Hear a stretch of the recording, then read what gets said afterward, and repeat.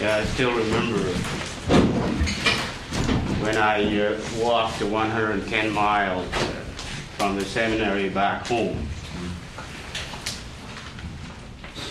And in the village, there was this turmoil about me, as if I was the first person to ever return, when in fact people had been coming back from Ghana and the Ivory Coast and so forth. But the one reason why I was creating turmoil was one of the things that my father finally told me one day, that I was in possession of a terminal disease. I thought it was something, cancer or something of that sort. Then I found out it was the knowledge of knowing how to read and write. It was shocking to learn that that was a terminal, actually you call it a terminal knowledge. Took me a while to realize that, yeah, indeed, I can't forget how to read and write anymore. Somebody has tried to do that. What I came to understand also was that certain type of knowing deletes the opportunity of accessing other areas of knowledge. As if there's a finite space, a knowledge space within us. I wanted to try, as clumsily as possible, to address the issue that I would like to call the healing of betrayal. But on second thoughts, I have the feeling that the result of the talk is going to determine the title. And so maybe by the end, when we're all done, the title will be different. The reason for that is that, again, I still remember this statement that my father related to me about the reason why it is important for me not to be in the village. He said something to the effect that hostility always translates behind itself the lurking presence of an unblessed person, which means that a person who is caught in the mania of expressing hatred is a person who is responding to the absence of blessing. And one of the reasons why my grandfather just stayed away from all this modern transformation was because he was worried about the white man's elders. Yeah. Because violence from an indigenous point of view comes from the fact that somebody was not blessed. And when you are not blessed, in fact, you're carrying a silent curse within you. Because everybody is entitled to one or the other. And more often than not, when blessing is not explicitly expressed, then curse take the space of blessing. So the problem we're dealing with, at least of anything that I came to understand as far as colonialism was concerned, was that the African continent underwent what it did simply because someone either was cursed or was not blessed. The other thing that I came to understand was that a person who is cursed always goes to the house of a person who is blessed to wage war of that person. This is because the unblessed smells the presence of blessing somewhere, and that smell reminds him of the curse that he is now carrying because someone was not there to bless him. Which is the reason why when we talk about elders having the capacity to bless, we ought to understand that the term cannot be taken lightly. Because when this job is not done, it does not leave just an empty spot in the psyche of the person. It creates a chemical situation because the person has, or each one of us have within ourselves a space where blessing is supposed to sit there like a car engine alternator, the part that gives the energy, it's the electricity to make the engine run. And when the blessing does not come to be installed in there, what happened is that the entire engine, for lack of proper operation, begins to rot. This is what I like to refer to as a kind of chemical reaction. Because beyond a certain point where blessing is needed, then something else kicks in, and it becomes a counter motor. In the village, the reason why initiation happens during the adolescence is simply because at that age kicks in a certain, it's like the bell goes off. It's like an alarm clock that goes off. And at that time, if the elders are not there to put the adolescent through this ritual experience called initiation, incidentally, because in the village it's called remembering. What happened is that the blessing cannot be given properly. You can't bless somebody who's running around wild. You have to put that person through initiation, because that's how the blessing is given by the elders. And so I think there's a chain reaction behind this that makes all of us caught up in the whirlwind caused by the absence of blessing. Because what I call betrayal or hostility, whether it is given or returned, all of these are directly linked to this, to the absence of this major thing that we call blessing. It feels to me that in the absence of blessing too, there's no maturation. You don't grow up. If you're not blessed, you can't grow up. So the implications are almost unbearable if you want to look at it from a large scale. Look at Africa today, for instance. What is called nowadays modern Africa is ruled by people who, just like me, were taken away from their families, brought to the school of the white man, systematically brainwashed, and how to conduct leadership following the white man's model. So those we call bourgeois comprador and the valet of neocolonialism in Africa are those people who were brought up in this particular ways in the high institution at Oxford or the Sorbonne, and who are now back home to actually try to uphold the values of the West right at home. It was strictly a tribal system. The French people found out when they came among the DAGARA that there's no hierarchical. The power is not hierarchical. The first thing they ask in the tribe is, where's the chief? And people respond, we don't have chiefs here. We have priests, people who are in service of keeping the relationship between the tribe and the other world sane. But they are not chief, because this is not the kind of job that you will petition for. And so they reported that it was the most primitive of primitive organization, because they still don't know the importance of having a chief. What I'm trying to say here is that there's a certain mindset, which to me I feel may be coming from a very old curse that has led to a perverse creative road leading to the creation of a certain hierarchy, whether you call it communism or democracy or this or that. As long as it creates power-hungry people of perverse modern tribalism, which in fact carry the name corporation, if you wish. It is still informed by something within that, in fact, is yearning for some kind of blessing.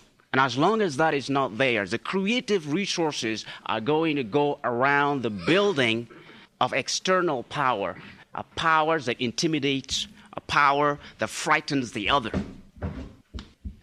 How that power is expressed in third world and how it is being successful is essentially through the intimidation process as well as the terrorizing. And the worst of it all is the hunger. I lived the first 8 years in this country with just one meal, simply because I could not believe that there is so much food here. I had gotten used to the one meal a day like everybody else in the village. And I could not believe that I could have access to 3. It's only 2.5 years ago when my wife arrived here that she said, this is insane. Let's add another meal. So we decided to have lunch and dinner. But we still can't get it down straight to have the 3 full meal. Because there's something inside that say, well, there's a problem here. And so what happened in the third world is that this dispensation imposes itself by starving other people. If you want to debilitate somebody, take the food away from his desk. This is why in Africa today, if you read literature, modern African literature that literature that is called Afrocentric. There's a lot of food themes in the stories. Everything turned around food. Where is your next meal going to come from? In this kind of context, it's very difficult to stay focused within spirit. And in this kind of context, it's very hard to maintain a link between elders and the young ones, which is the reason why modern African cities are now being flooded by youth running away from initiation, running away from the elders, not because they hate them necessarily, but because there's no food in the village. They go to the city simply because in the city there is an external translation of the presence of food support. What they don't realize is that that food is kept in abundance in certain dinner table and left absent in others, many, many others. The first time I came into this country, I started out the first day by eating out of trash. That was in New York City, because I got here and the first thing that happened is that everything I had was stolen. And after a long time without food, I started looking into garbage cans until I figured out a way to use a telephone. So what I'm trying to say, whoever confused that is that when we're talking about hostility, we're talking about this particular type of energy that is experienced by the other as antagonizing or antagonistic. We have to go beyond the other person just being the enemy to that person needing healing, to that person being sick. Most of the time in the soul of the unblessed, there is a need and a pull towards negotiating blessing from somebody who already has it. And what happened is that negotiation, it does not come articulated in kind terms. It always comes in the form of a certain form of violence. And I would say that the people who have most been pressured by that are the minorities. Of course, people tend to see blessing as meaning prosperity. You got to disconnect these two things. Blessing does not necessarily mean prosperity with a lot of food, a lot of this and that. Blessing is a state of the soul. Blessing is a place in which the person's psyche sits in comfort. And you cannot deploy blessing by creating glamour or all these external power. In fact, that means the absence of it. My grandfather used to say that beauty brought outside is a lie. And that beauty kept inside is power in the state of growing. It's power that is growing constantly. And the first time one of the elders I took to the city, the first time he saw a multi-story building, he wasn't worried about the building. He was worried about who built it. He said, whoever did this has got a problem.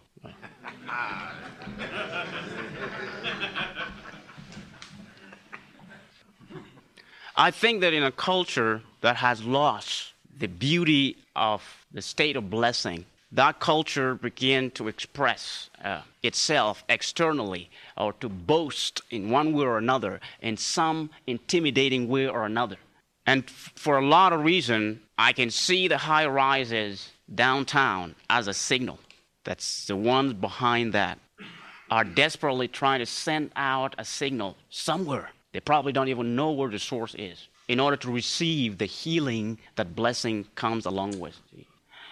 Modernity has perverted tribal spiritual practices and turned them into very, very confusing things for even the people caught in the middle of it. The birth of what is called talisman in my tribe started with a confusion that French culture brought into the village.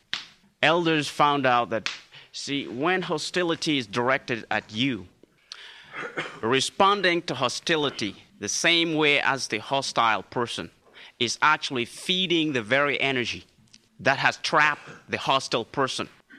And it means, therefore, that this response cancels out the very blessing that you had received. Let me put it another way. The best fight against a person that hates you is not to hate the person back, but it is to create a medicine that would cancel out the energy of hatred directed at you.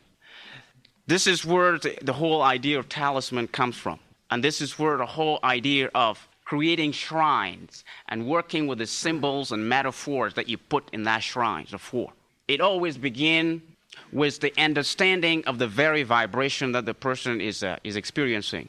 Because hatred is an energy that is independent of the person experiencing it. It's something that enters you, takes you over, and you become a full servant of it. So talismans, the birth of talisman, come from an understanding that to any energy, you can oppose another energy. And at the energetic level, there is a natural understanding. So someone who is caught in the whirlwind of hatred or hostility, that person can wake up one morning not remembering anymore that he was feeling what he felt before, but realizing that there was another person inside of him, and therefore that's not him. See, this is a task, I believe, of those people who are caught on the other side of this dynamic, those who are supposed to be the receptacle of this kind of energy. I'm not even talking about the hostile self within, because that hostile self is also another intruder. It's a self beginning to respond to an energy that is outside. And that means somehow that the cultural cloak within which we're all living our life sends in all kinds of signals that our psyche is very, very sensitive to and can respond to it in so many different ways. And yet, because of the magnetism to visibility that we're all caught in, that is to say, what we see is what is. Your actions determines who you are. We end up intensifying that negative energy without knowing that, in fact, it is making all of us victims. This may be too complicated, but let me bring in some examples. See, this is a skin. This is a skin inside of which something you're never going to know is hiding. All I need to do is put it around myself when I'm experiencing something that I don't know the source of. What it does in this lump, in the lump side, is just pick up the very thing that my consciousness doesn't know how to articulate yet. I go to places, and all of a sudden my body starts feeling weird. I start feeling strange. This is going to create like a magnetic space, a magnetic center, attracting that energy. And once it gets in, it records it and traps it. I don't need to know what that energy is. I just need it away from me. So once I go home, there are certain things I need to do in order to release it. When the elders made this for me, that was after my second trip home. They say that I had become in the West like a huge receptacle, and too many things were pouring into it, and that I needed to sort things out. And I thought that sorting things out meant knowing them ahead of time, evaluating them. That's the normal Western way. Evaluating them, deciding of their quality, and therefore whether they should be dismissed or held on to. They meant totally something else. For them, there is another consciousness within us that has the power to do these things without the consciousness having any involvement with it. Because if you want to involve your consciousness with it, it takes too much time. It takes too much energy. All you need to do is respond to the impulse of the soul that wants you to go here, to go there, to do this and to do that. But what happens is that when the soul is being interfered with, then at that time your identity begins to shift. Because the shift of identity is not something that can happen outside. Your consciousness has a natural power to resist it. But there are other places where you have no resistance. Any signal that reaches that place, you will respond to it naturally. I've tested that out in the course of my 12 years of college studies. I've been on scholarship all that time. The only way I was able to get the scholarship was to talk to the person having the power to give scholarship directly in that place. And I realized whether he's white or black or yellow, they'll respond the same thing, the same way. Some people have said that this is cheating. Hell, it was cheating. The point is you got to go across.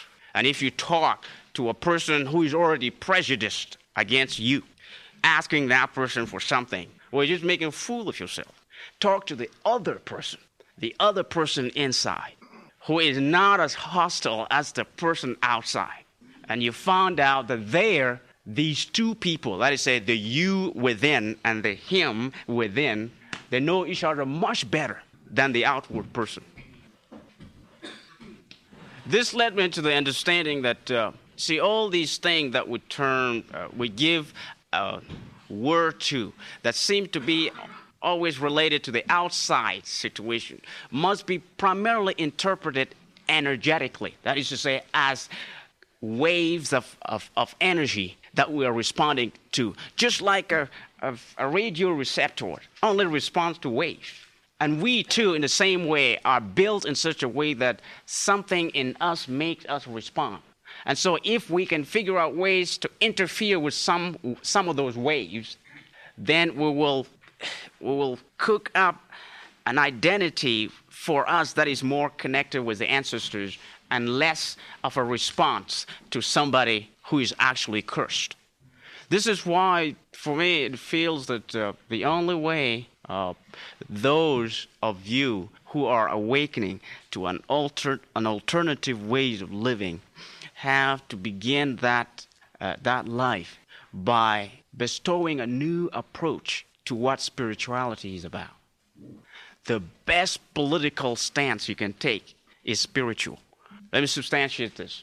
The reason for that is because what you are doing, working with spirit, is actually something that you give spirit the power to realize out there in the world for you, rather than you going frontal against a force that is already intimidating and overpowering. I had to come here to this culture to understand the power of hiddenness. Why so much power that I was able to see among my elders in other villages and in other tribes were kept so hidden, when in fact, if that was brought out, a good marketing plan will make these people billionaires. I mean, really, literally. And yet, this simple idea of actually thinking about selling it or making it known disempowers the very thing you have. This is because real power does not like to be advertised. Real power does not like to be shown around. A person who's showing power around is actually telling you that he is losing it. That's one of the reasons why I came to understand when the elders, after my own initiation, told me that, you see, a lot of the tribes are joining the white man's way. But at the same time, a lot of people in the white man's culture are born vibrating the very energy that we here in the village are vibrating.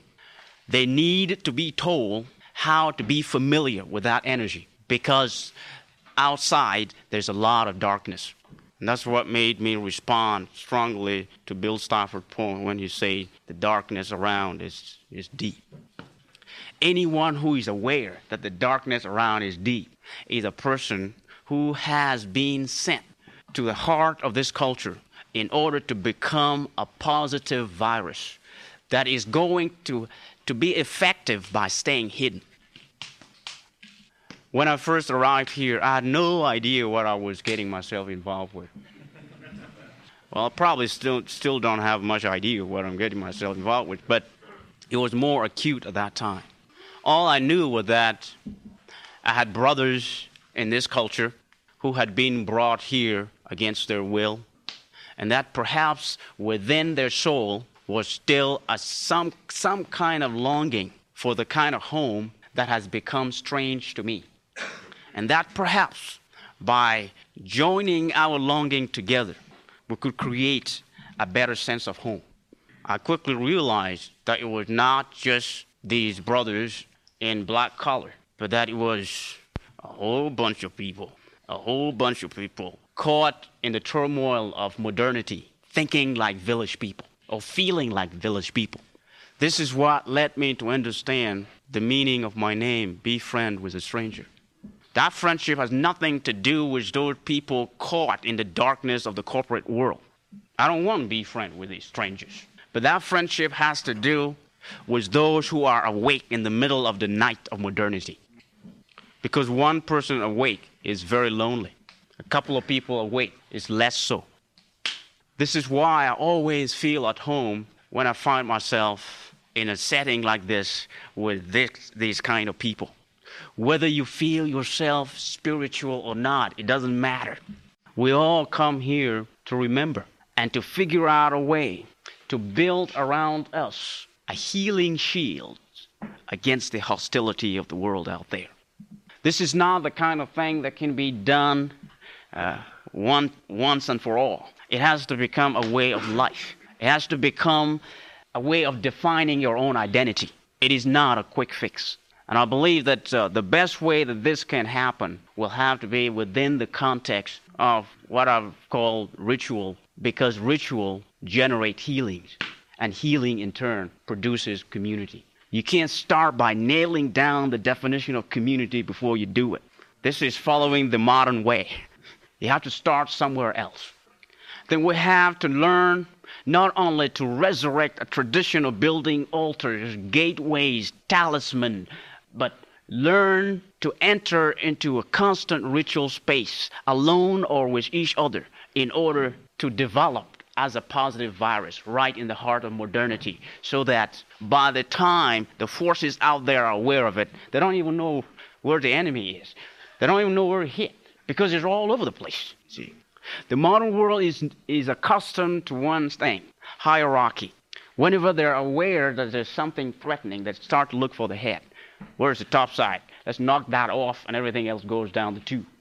I think that the best defensive or offensive happen within the state of invisibility.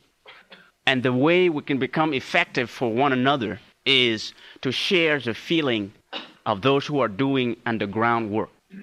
Because the gods are underground.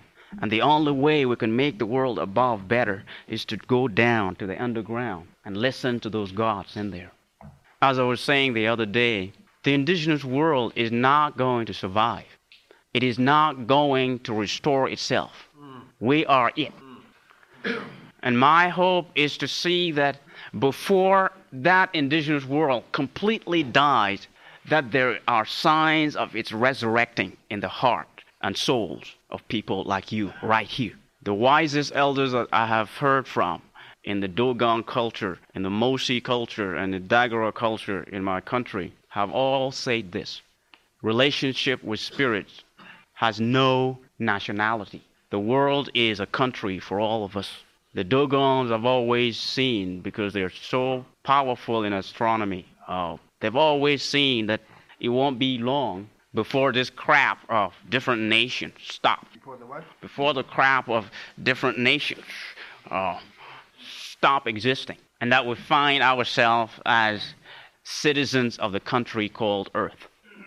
They have always seen something about people coming from other places, from other Earth. People who have already made their own Earth a one country. So when I found myself facing up against immigration, where they refer to me as alien, I say to myself, Jesus, Yeah, yeah. Among this immigration people say that I'm an alien, and so it feels to me that it is in the context of, therefore, the practice of ritual that we can perhaps accelerate the resurrection of that dying indigenous dispensation out there. It's like perhaps one of the most effective strategic initiative to save the world, as to allow the indigenous to be born downtown. And each one of you, I mean, this is the kind of thing that I've come to understand. Each one of you in this context look like, yes, indeed, any one of those elders or indigenous person in the village who at one time or another, in one life or another, has become victim of the sweeping influence of colonialism and imperialism.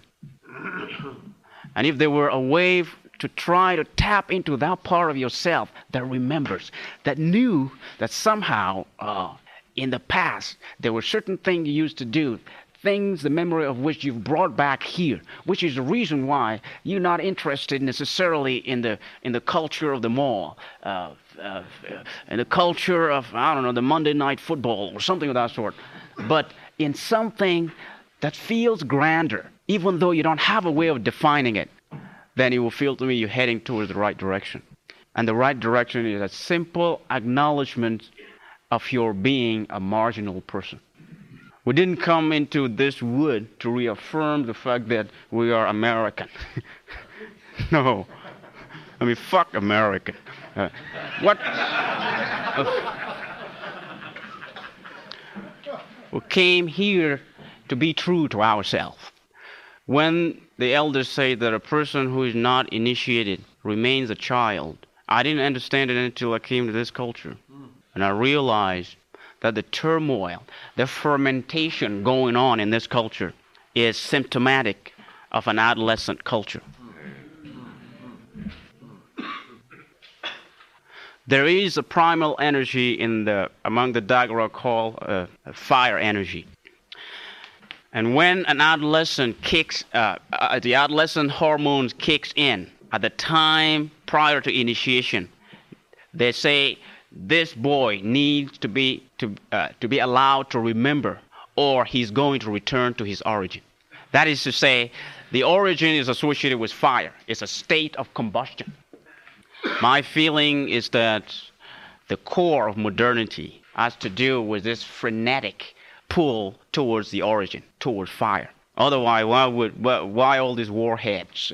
Why all these nuclear warheads? All these pollutions? I mean, it's amazing. Everything symptomatic of the adolescent vibration. That is to say, the kind of vibration that elders interpret as a request for an initiation. If a culture is able to raise billions of dollars to send weapons to the desert and wipe up a couple 100,000 people and have nothing to say about it, and later on jump into some kind of operation restore hope, when in fact, restore hope for who? You realize that in fact military is directly a response to an adolescent energy, and the best way it can work is to keep the soldier and initiated, because that energy that makes the adolescent unbearable is still there. Some of them just wake up too early and they start making trouble. But basically, the general consensus is keep the person an adolescent and he will act militaristically. So it feels to me that indeed, for a culture such as this to be calling itself the bastion of the free world, you wonder what kind of freedom you're talking about. When I see all the death that occurs in Africa, not because people want to be like the modern person, but because most of what they want is just one meal a day. And you see the amount of waste that happened on the other side. That's what tells me that no, a wasteful culture like this has no right to claim itself the head of the free world. This is not freedom. Well, I can go on and on forever. the more I speak about it, the more I just find myself like melting into some pieces. I think that this is the kind of thing that we must come here concerned about. We can't come here simply because, we have reached a middle class status, therefore automatically qualified, to go to the wood and sit there and do something slightly different from what we do normally. We have to come here because we are worried.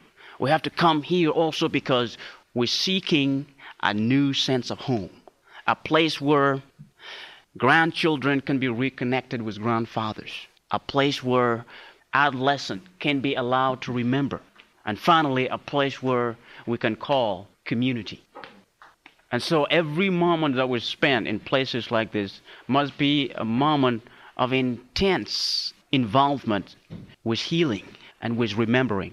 Michael Meade says that to have made it up to this age means that you've gone through some kind of initiation. I would say that probably you've made it here because you've gone through a gauntlet. A gauntlet. So in Africa, they have this thing where you walk through an alley of people where they beat the shit out of you. And so if you've arrived here, it's because you still feel the pain of going through the gauntlet. And it's because you don't want to start another gauntlet.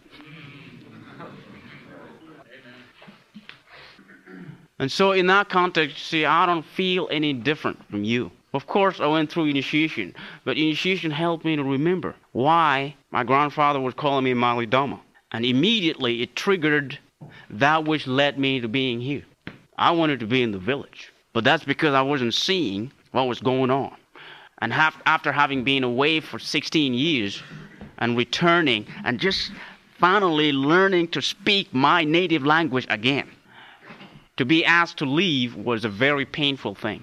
But I realized that a lot of you, even though you can still look outside and see a geography that is familiar to you, a lot of you were born in exile. You were born taken away from your home. And I think that probably part of the reason why we're here is so that we can find the path back to that home, the exact place of which we don't know. So what is important is not so much arriving at home as it is the going. So if we can at least admit the fact that we are a caravan, like these elephants that bite each other's tail, and if we can accept that, the sense of home begins right there. It begins right at the moment when we know that we are a caravan heading somewhere home. You see? So this is the kind of thing that I would like to, I wanted to humbly bring to your attention. And alert at least yourself to the fact that the more we stay away from pure cerebration, from pure rhetoric, the more we allow greater space for our heart and our soul to speak, because that's where our memory box is sitting. Mm-hmm. Could you say a few words about betrayal? Betrayal is looked at from two directions. Like I say, the betrayer is the person who has seen in the betrayed something that looks like a blessing. The betrayed is the person who is being asked to return blessing, to share blessing. It is unbearable to live in the same geography for two people, one blessed and another unblessed, to live in the same geography. And so once you are blessed, the soul of the person who is not blessed sees you as his potential savior. And it is the only thing that by birthright we are entitled to, which is the reason why the betrayer will do his job to awake you. So envy and that feeling are related then? Oh, envy are inside that. They're encapsulated in it. So basically, the betrayer is not necessarily to be seen as an evildoer. Mm-hmm. He's deliberately trying to reach out. He's deliberately trying to articulate what is missing in him. Wow. And so a person who is betrayed must, more often than not, take that as a blessing. Wow. Why? Because it tells you that you are blessed in some ways that the other who is betraying you is not. That's very good. The true healing that I'm talking about comes from here. Of course, we see things in each other that we as individuals don't always necessarily see in us. Because we're too much in the middle of ourselves. There are lots of things we are not directly, we haven't locked on visually. Other people can see that. And so the betrayer always sees a dimension in you that is so blessed and that is wanted. So he'd walk you up and say, why do you hold on to this? Give it to me or share it with me. Because there's always another place in us that is in some way seeking another type of blessing.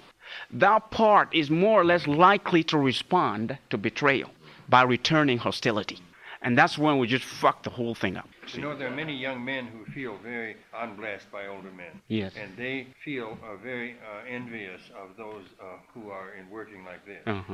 And there are many young women who have been violated sexually, and they feel very much envious of this. That's right. What is the proper way to treat that anger in which is enclosed envy?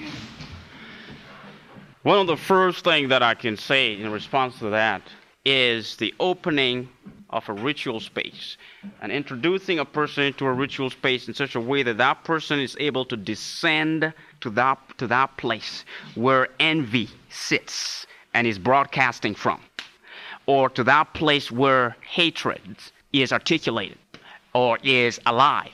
When the person descends to that place, it means that the person is open. For just a while, the person's brain or thinking patterns are dismissed. And so what you're dealing with is almost a pure soul. It's very easy at that time to push that energy out. This is what we call in the village doing a radical ritual. A radical ritual is intended to actually separate the person from a vibrational center that is manipulating that person. It could come in the form of envy, hatred, this kind of repeated betrayal pattern. And in that case, it means that the person is now reconciled with himself. So he's seeking in others those parts that he thinks is going to help make him full. So in a context of reconciliation, what is needed is water. See, you live in a cold country. The water is always fucked up, very cold. And so this is a great opportunity to come up with radical ritual. Radical ritual means a time of, first, after you make the invocation, you move the person into a context in which he will experience the physical translation of the very energy you're seeking so that he can be shocked. And when he's shocked, you bring that person into a nurturing circle where people can touch him, sing to him, tell him how great he is, how beautiful he is, and so forth. In that space, he bursts into tears. That's because he remembers. Yeah. But what about the women, let's say, that we don't know, that are feeling all this anguish of being unblessed by the perpetrators and by the people who violated them? How can we reach out to them in a way that's appropriate? Reach out to the women. Yeah, to the angry, really angry, unblessed women. You see, that we as men cannot take that initiative. Women as women must take that initiative before we can meet in a circle of equality. Which initiative? The initiative of radical ritual healing. If they don't do that, we can be as healed as hell. We're still going to create the same energy on the other side. Just as there are male elders and male initiate, there's also female elders and female initiate capable of helping facilitate this kind of transformation. It is important that there be something that women can benefit from before both women and men can come together. Otherwise, it'll be seen primarily as a man thing, being extended kindly to women. Women who are healed, meeting men who are healed, they don't have a problem with difference. Simply because it's like two glasses that are full. Why would one glass want what the other glass has? They're all full, you see. And so I don't think that we as men can help women heal. Women must heal themselves. We must be busy trying to heal ourselves. Once in a while, at least, what could happen are men and women agitating the energy about the necessity of this healing to happen. It's like men and women coming together to get worried about the necessity of doing that healing, Because otherwise, men and women will be throwing stone at each other. You see, they'll be angry at each other. And you see, with this tradition of patriarchy, the women are going to be coming from a position of the complainer, who has all kind of history to back her up about male tyranny. The victim. And when this kind of energy is generated, there's no communication that can happen. Are you going to say, I'm sorry? It doesn't work, you see. And so I think that concerned people, mature male and female coming together, must create a language that is extremely troublesome about this idea. So that when they part, the women go their way to try and get something going. And the men also go their way to try and get something going. This is a context in which men and women coming together can actually work. Otherwise, it's going to be competition. Somebody's going to be complaining about the other person being this instead of that, and so on and so forth. Excellent. Thank you. I think another thing that men can do to help women that are hurt, have been hurt by men, is to absolutely draw a line and be determined not to take advantage of it. Take advantage of it? Right. Because I think the hostile brother likes to suck on their wounds. And if I stay with myself and keep him in check, I do a world of good for them. I don't need to reach over and try to heal them from an all-knowing position. I just need to not take advantage of their weakened stance.